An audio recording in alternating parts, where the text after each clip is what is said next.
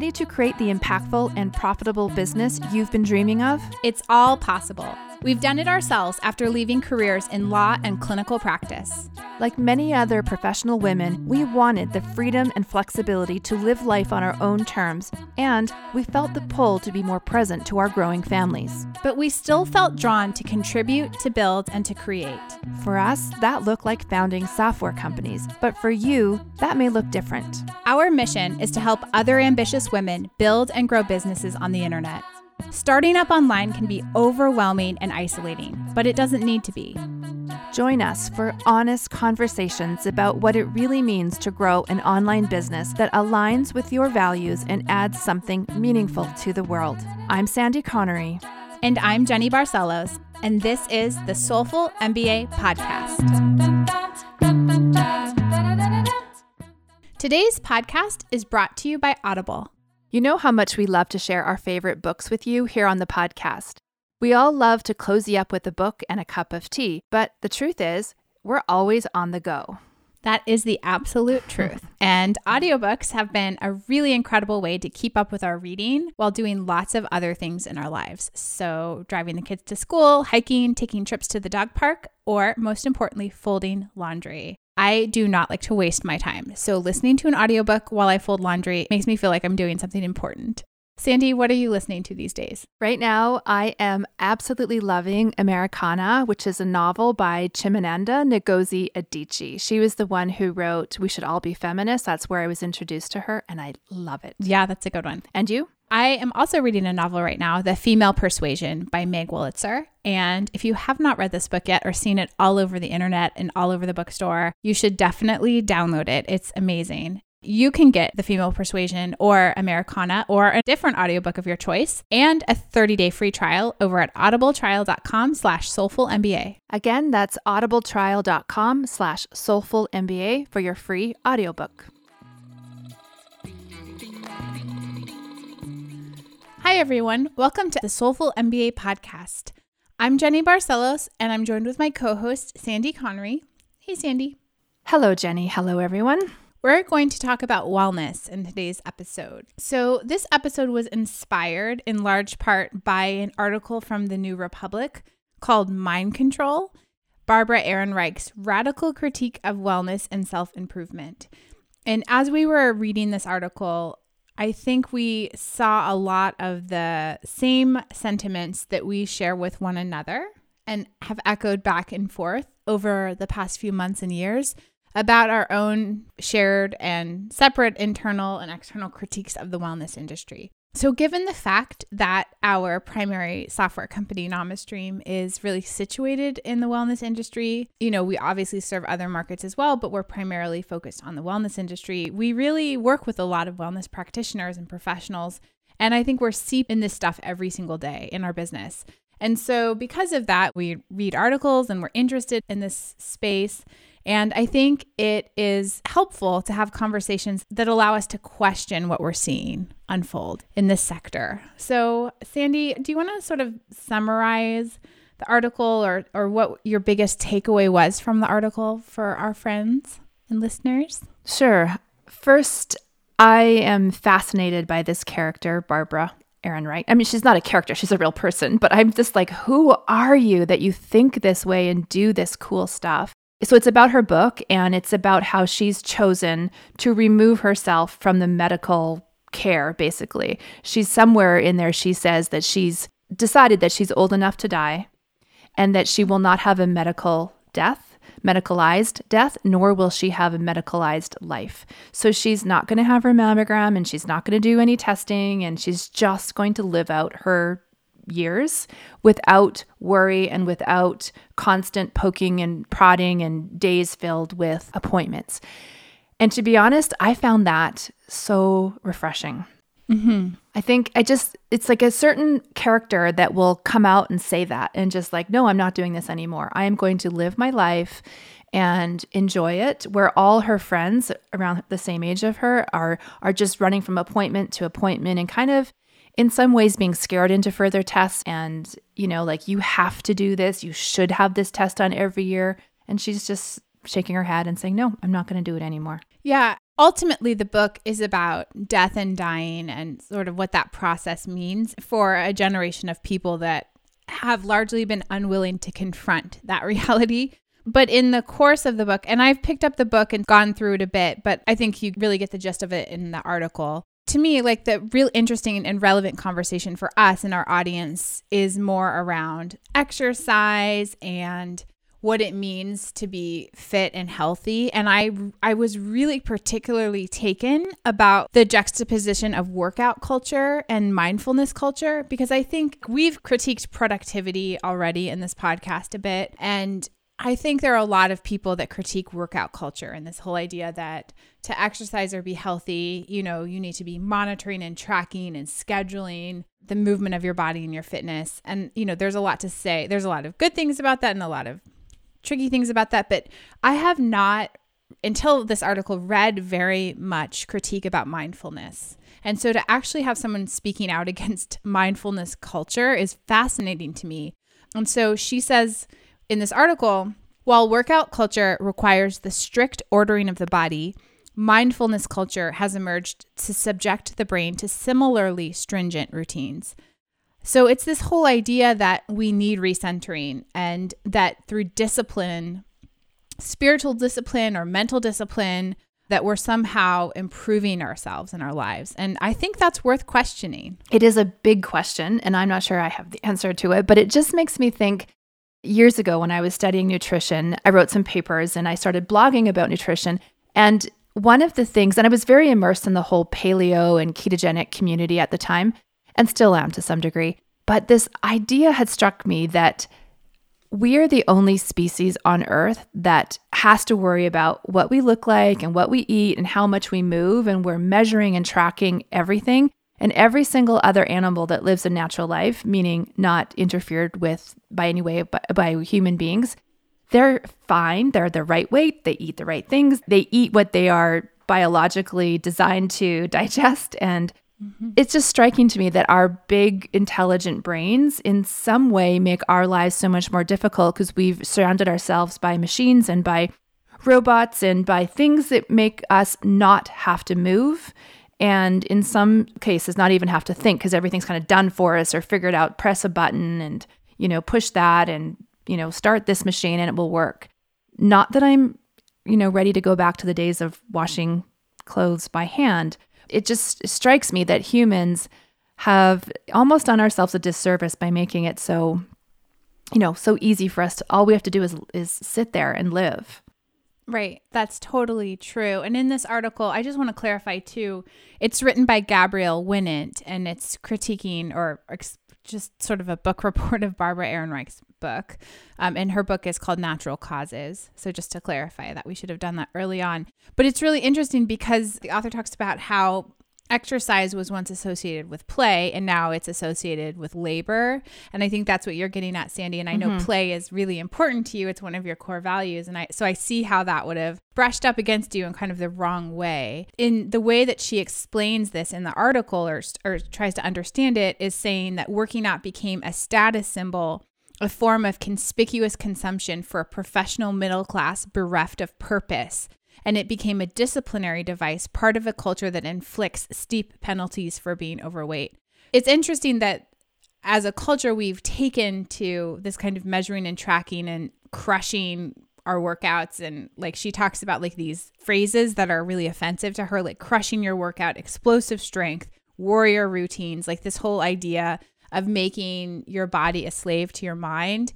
And how really the reason for that coming into being is it's one form of searching for meaning for people who maybe aren't getting that meaning somewhere else. I mean, not saying I agree with any of this or all of this, but it's just fascinating to start to question, these cultural beliefs that we all sort of take for granted as being normalized. I yearn for a life where I just have to move, like not because it does something for me or I reach a certain step goal. I just would love to be able to live a life where my life is about natural movement and natural eating, and I don't have to think about it, right? Because and I love how I don't know if it's the author of this article or it was Barbara Ehrenreich herself, but it separated like the mind and body, and that they're two separate entities that are often fighting against each other, and that just because you know that you want to work out, that your body or your mind may not support that. And ultimately, she's also saying in this book that we don't really have agency over our bodies. Like, there's a certain degree that we can control, but there's a lot that we can't control. So, if you think about it, we're all born obviously with different characteristics and different benefits and assets and different liabilities. Like, we're all genetically and for other reasons created differently. And yet I think we share a cultural belief that somehow we can control our bodies. And I don't know, I think being in this industry and working with so many wellness practitioners who do this for a living, I think it's worth, as a community, really trying to get at the root of why we are in this field. Like, why are we doing this work? Like, why personally are we drawn to it? And what are we bringing to the people that we're serving? And just being mindful about the underlying beliefs and acknowledging that they're beliefs and not facts. Barbara Ehrenreich had previously co-published a book called Witches, Midwives, and Nurses that looked at the traditions of women's healing knowledge and how those traditional forms of knowledge have over history been endlessly attacked by men. In her description, that culminated in the modern medical establishment. And so I think that's really interesting too, to point out sort of the gender difference between what wellness means in different contexts. And one side, wellness is like medical care, formal medical care. And then on the other side, it's also all of sort of like the exercise and nutrition and other work that a lot of our clients do. And I think it's just worth thinking about, in terms of historically how women in particular have been attacked, or the work of women has been systematically undermined over time that's led to the state that we're all in right now. To me, like, I've sort of mildly remember thinking about this when I was pregnant and trying to think about what kind of birth I wanted to have, and really learning about how my options were more limited in a hospital and the pressures that would be put on me during the birthing process. That's where my own personal relationship to that has come in. Overall, in my life, like, I've not thought about medical care that way, as sort of this very gendered, established set of processes that we could question. Yeah, I actually love this article as well, because it makes me think of like you're a witch if you think you know that you can do it this way and not this like male allopathic medicine kind of way. It made me do a double take as well. Like, if you think back, at some point, male obstetricians took over delivering babies, and it was taken from the women, that idea of like the red tent and midwifery and like women taking care of women for thousands and thousands of years. And I'm not sure when that actually switched, but yeah, it's a fascinating notion. And I certainly think it's coming around again, right? Like, there's, with the rise of midwifery and doulas, and we're taking back control over that. You had a midwife birth, right? Mm-hmm. Yeah, I did too. I think that in some ways, the internet and social media, particularly Instagram, have really allowed me to glimpse into these worlds where women are reframing the narrative around wellness and healthcare. Like, I follow a lot of herbalists on Instagram. I do follow a lot of like midwives and doulas. It's amazing, like, to see women who are doing that kind of work, like, they're sort of rising in fame and notoriety because I think of these technology platforms, whereas a couple of decades ago, this was all very quietly happening underneath regular society, like in the quiet corners of cities and towns and communities. And now I think because of social media and because of the internet and online courses, these kinds of ideas are able to really get traction again. When I had my other business, when I worked with physicians, there is this prevalent belief with our customers and our clients that whatever the doctor said was the law, was the answer. Like, whatever the physician said, because it is an, MD behind typically their male name, that's what they believed. And so it really does feel like there's other voices able to come through now because of the social media platforms and different technology that, just as you said, But it frustrated me to no end that the physios that I work with knew way more about musculoskeletal problems than any general practitioner would. And the GPs would absolutely acknowledge that and admit to that. But the belief by the common person is that, no, it's the doctor. They know more than anything. And there's so many people doing amazing work in wellness with different approaches, like, using ancient beliefs like Ayurvedic or traditional Chinese medicine that have been around for thousands and thousands of years, more than the allopathic system has. That makes me really excited. I love to help support those voices that are trying to just bring a different viewpoint to how we can stay healthy or how we can heal something. We see this work being done by our client base every day, right? Yes. This podcast is brought to you by the NamaStream software platform. NamaStream is an easy-to-use platform that helps you build and sell your own courses, memberships, and live stream programs. Go from idea to open for business in just minutes. You can learn more at namastream.com. And Sandy, it's probably worth noting too that Barbara Ehrenreich has a PhD in cell biology. So she's not someone who is, uninformed or uneducated about science and the scientific method, but she's also very acutely aware of the power dynamics between doctors and patients. She talks about how that influences patients' decisions, which is what you've just described with your own clients in the past, right? Where they want to do whatever the doctor says. And so I think because of the way that Western medicine, or as you call it, allopathic medicine, is structured, it's a very hierarchical relationship between the doctor and patient. Yeah. And so it doesn't create a lot of space typically for that innate wisdom that a person has about their own body to rise in those conversations. And I think Barbara Ehrenreich is wise to point that out. And I think she's a really great messenger for this message, given her background and her expertise. Like, you can't just write her off. Right. She knows stuff. She knows what she's talking about in a lot of ways. I think what her decision to kind of walk away from a medicalized life gives power to people to say, you know what, I actually don't want that test, or actually, I don't want to go through that right now. And I love that someone has just said that out loud and sort of inspired some people, and not condoning people not to get tests. If that's what you really want to do and you feel comfortable and more at peace with that, then for sure do that. But I know for me, it's like I've had my arguments with physicians before because they've got their routine things and you have to do it this way and you have to do it every year. And sometimes I don't want to do it, and I don't think I should have to do it. Now, I've had a diagnosis of cancer about 20 years ago. I was super young 20 years ago. So there's like this extra pressure on me to get things tested, and I refuse a lot of times because I just intuitively, it's over and I don't want to do that. And so this did give me a lot of confidence that that is okay when I see her walking away from the entire thing. So it's a very personal decision, of course. I don't know. I kind of want to read this whole book, Jenny. I know you said it's pretty heavy. Well, I don't like to read about death, so it's a heavy book. I think, you're more comfortable with things like that. I'm much more just like, I don't want to talk about it. Which is, I think, common, right? So, but I will say too, just thinking about trusting, I have doctors that have done remarkable things, and I've been in great care with traditional Western doctors. But I also, when I was pregnant, I had a scare with losing my child, and I was told that we had lost her, and was basically given a prescription, right? Or was told I could schedule a procedure, and I didn't. Like with her, I didn't feel like that had happened, and it was a horrible few days, but I ended up like leaving this hospital with this Western doctor, and it was an emergency room situation. I ended up leaving, and I found these midwives and I called them, and I was like, I don't believe this. I want, I was like, am I just in denial? And it ended up, of course, I have my child and she's perfect and wonderful.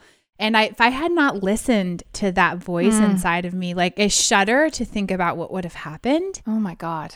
Once you've been alive long enough, you've had these moments where you've come head to head, I think, with a doctor, where you're like, no, I know that what you're saying doesn't feel right to me. We've all had those. Yeah. It's just a fascinating thing to consider. And I think so many of you who are listening may have had these moments with a physician, But like, have you questioned this stuff in sort of the broader wellness community? Because for me, like, I've questioned it around exercise. We've talked in this podcast before, Sandy, about how we both like really just like to be outside. I don't want to have to think about going to exercise. Like, I love to swim. I want to go swim down in the lake that I can walk down to. When it's not warm and sunny, I don't need to go swim. I don't need to find a place to go swimming. Like, I don't need to have a little pool that has one of those wave, I don't even know what you call it, a current machine in it, so that I'm in a little box swimming in the winter in my box. Yeah, Rich Roll style. I want to like live my life in a very practical, physical way, which is I think what you're describing. Yeah, it's too. Yeah, right. So I've questioned that sort of establishment, and I've gone from being someone who really loved going to the gym and loved going to group fitness classes. I mean, I can't do that anymore because that doesn't really exist in my world because of where I live. But I have not questioned mindfulness, and I've not thought of a downside to mindfulness or like questioned this idea of mindfulness and meditation and quiet reflection. Like, I've never questioned it. It's always just been like, yes, that's good. That's like uniformly 100% good. But I do think that when you get into a situation where you're using apps and you're tracking your brain waves and like you should start maybe to question like, you know, what's going on there? And do you need to be doing that? Is that in fact wellness, or is it something else? I love thinking about those kinds of questions. And I love articles that have invited me to think differently and question my assumptions. I haven't thought of it either in that way. And I bet you many of our listeners haven't and will. I think when you're able to get into that habit and routine of meditation, like all you hear about is how positive the positive benefits on your life. Yeah. I've had moments of it, but I have not been able to regularly do so. I resent, quite honestly, having to think about my wellness. I don't want to think about it. I just want to be, and I want it to be, I want to use my intelligence and be active and enjoy life and be happy and nurture relationships. And through that, I want my mindfulness to be taken care of and my body to be taken care of. And it's a bit pie in the sky, but that's how I wish. But I think that's the things human, were. like, that's like, there's something about being a human animal that wants that. Like on some level, right? You want to like wake up when the sun rises. I wake up so early now because we're recording this in June, and I live in a northern place, as do you, and it's so bright for me at 5 o'clock in the morning, and it's bright for me, almost bright as day at 9 o'clock at night. So my body is up and awake. And in the winter, I wake up much later and I go to sleep much earlier, and it feels rhythmic and natural, and I want to live my entire life. And I think it's a luxury in our modern culture to be able to live like that. But I want to, like, there's a human element in me that's like craving a life that's based on the natural world and my natural physical being and what it needs. Agreed. I think we should do a whole podcast on cycles and seasons with business. Yeah. I keep telling you that, and now I'm going to say it publicly, so we have to do it. Yeah, it is very cyclical. It's totally cyclical. There's something about moons, like the moon too, right? Like it's just, I don't know. I feel it now. I think when we look at screens all the time and we're so beholden to this kind of artificial reality that we've painted for ourselves in modern culture, like it's easy to lose sight of what's outside and what's under your feet. I caution you to think about what's around you. On one podcast, we recommended an app that reminds you to stand every 20 minutes. Yeah. And although that is helpful and sometimes needed, it's just so sad. It is sad that we get taken away, right? And I remember in preparing for this, I'm thinking like, I have to remind myself to stand up. Like, what kind of life is that? Yeah. And that's just, we sit at desks and we work, and we sit at computers and we work. And that's been the way for, not even 100 years, probably. No, gosh, it's like 20 years. I mean, I don't think any of us were staring at screens. No, but desk work, desk sitting work for long periods is, from the early 1900s, some people, maybe. Sure. Not all people, but some professions would have. And so this whole thing is new to us as a species, and we need to figure it out. And I think, too, this is really poignant for us because you and I have been on such a spring high. Like, things in our business are going really well right now. And we have some more moments of like, there's actually nobody that needs help right now. Mm-hmm. And that everything seems to be, touch wood, everything seems to be going really well. And so we are taking ourselves away from our screens and doing the fun things and doing the things that we wanted to do when we started this business. And it's fantastic and it feels good. And so the hours that we do sit are just, so much more in our awareness, right? It's like, oh, I just want to be outside. Yeah, it's totally true. I have another business now that is a product-based business, and we can talk about that on another podcast, but I'm out at a farmer's market every weekend, and it's so much more than, it's such a different kind of business because I'm physically outside with my family. My child's like running around the town green for like 6 hours, like a wild, happy little animal.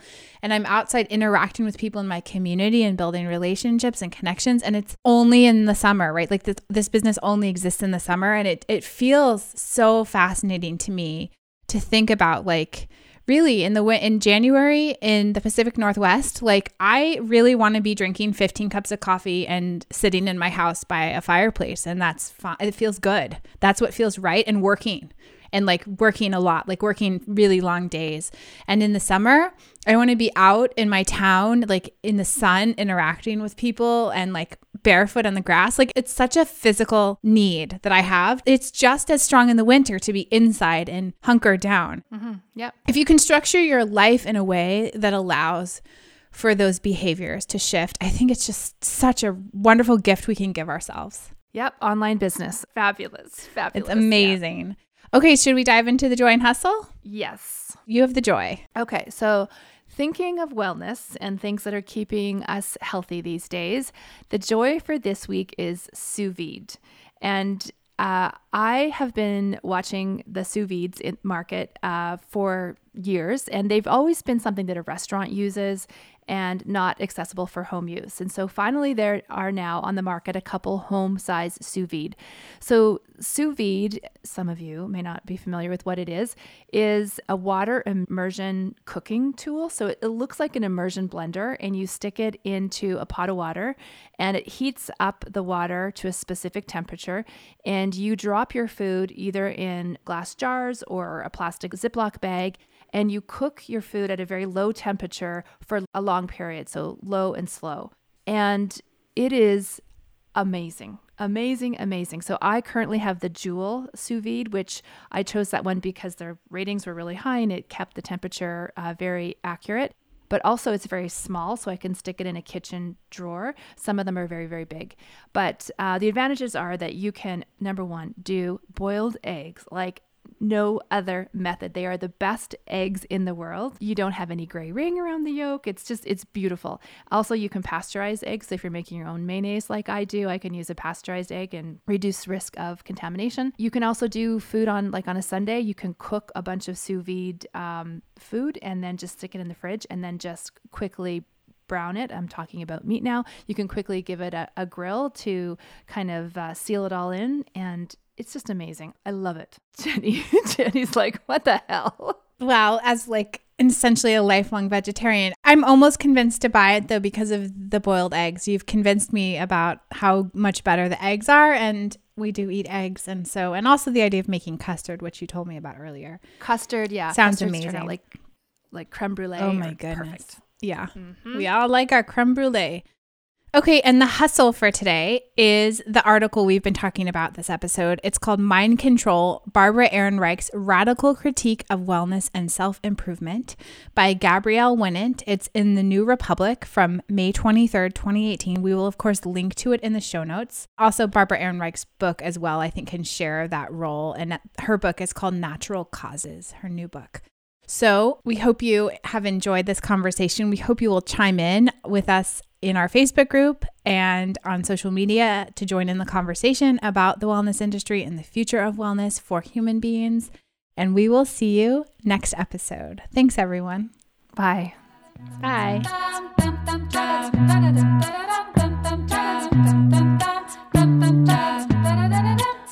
Ready to go from, I really want to build an online business but don't know where to start, to, wow, I've just sold my first digital product. That's exactly what we're going to help you do during our free Become an Online Teacher course.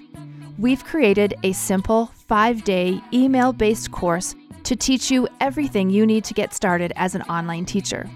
By the end of the week, you'll have a digital product that's mapped out, priced, and ready to offer your community. Head over to soulful.mba/teacher to sign up. It's totally free.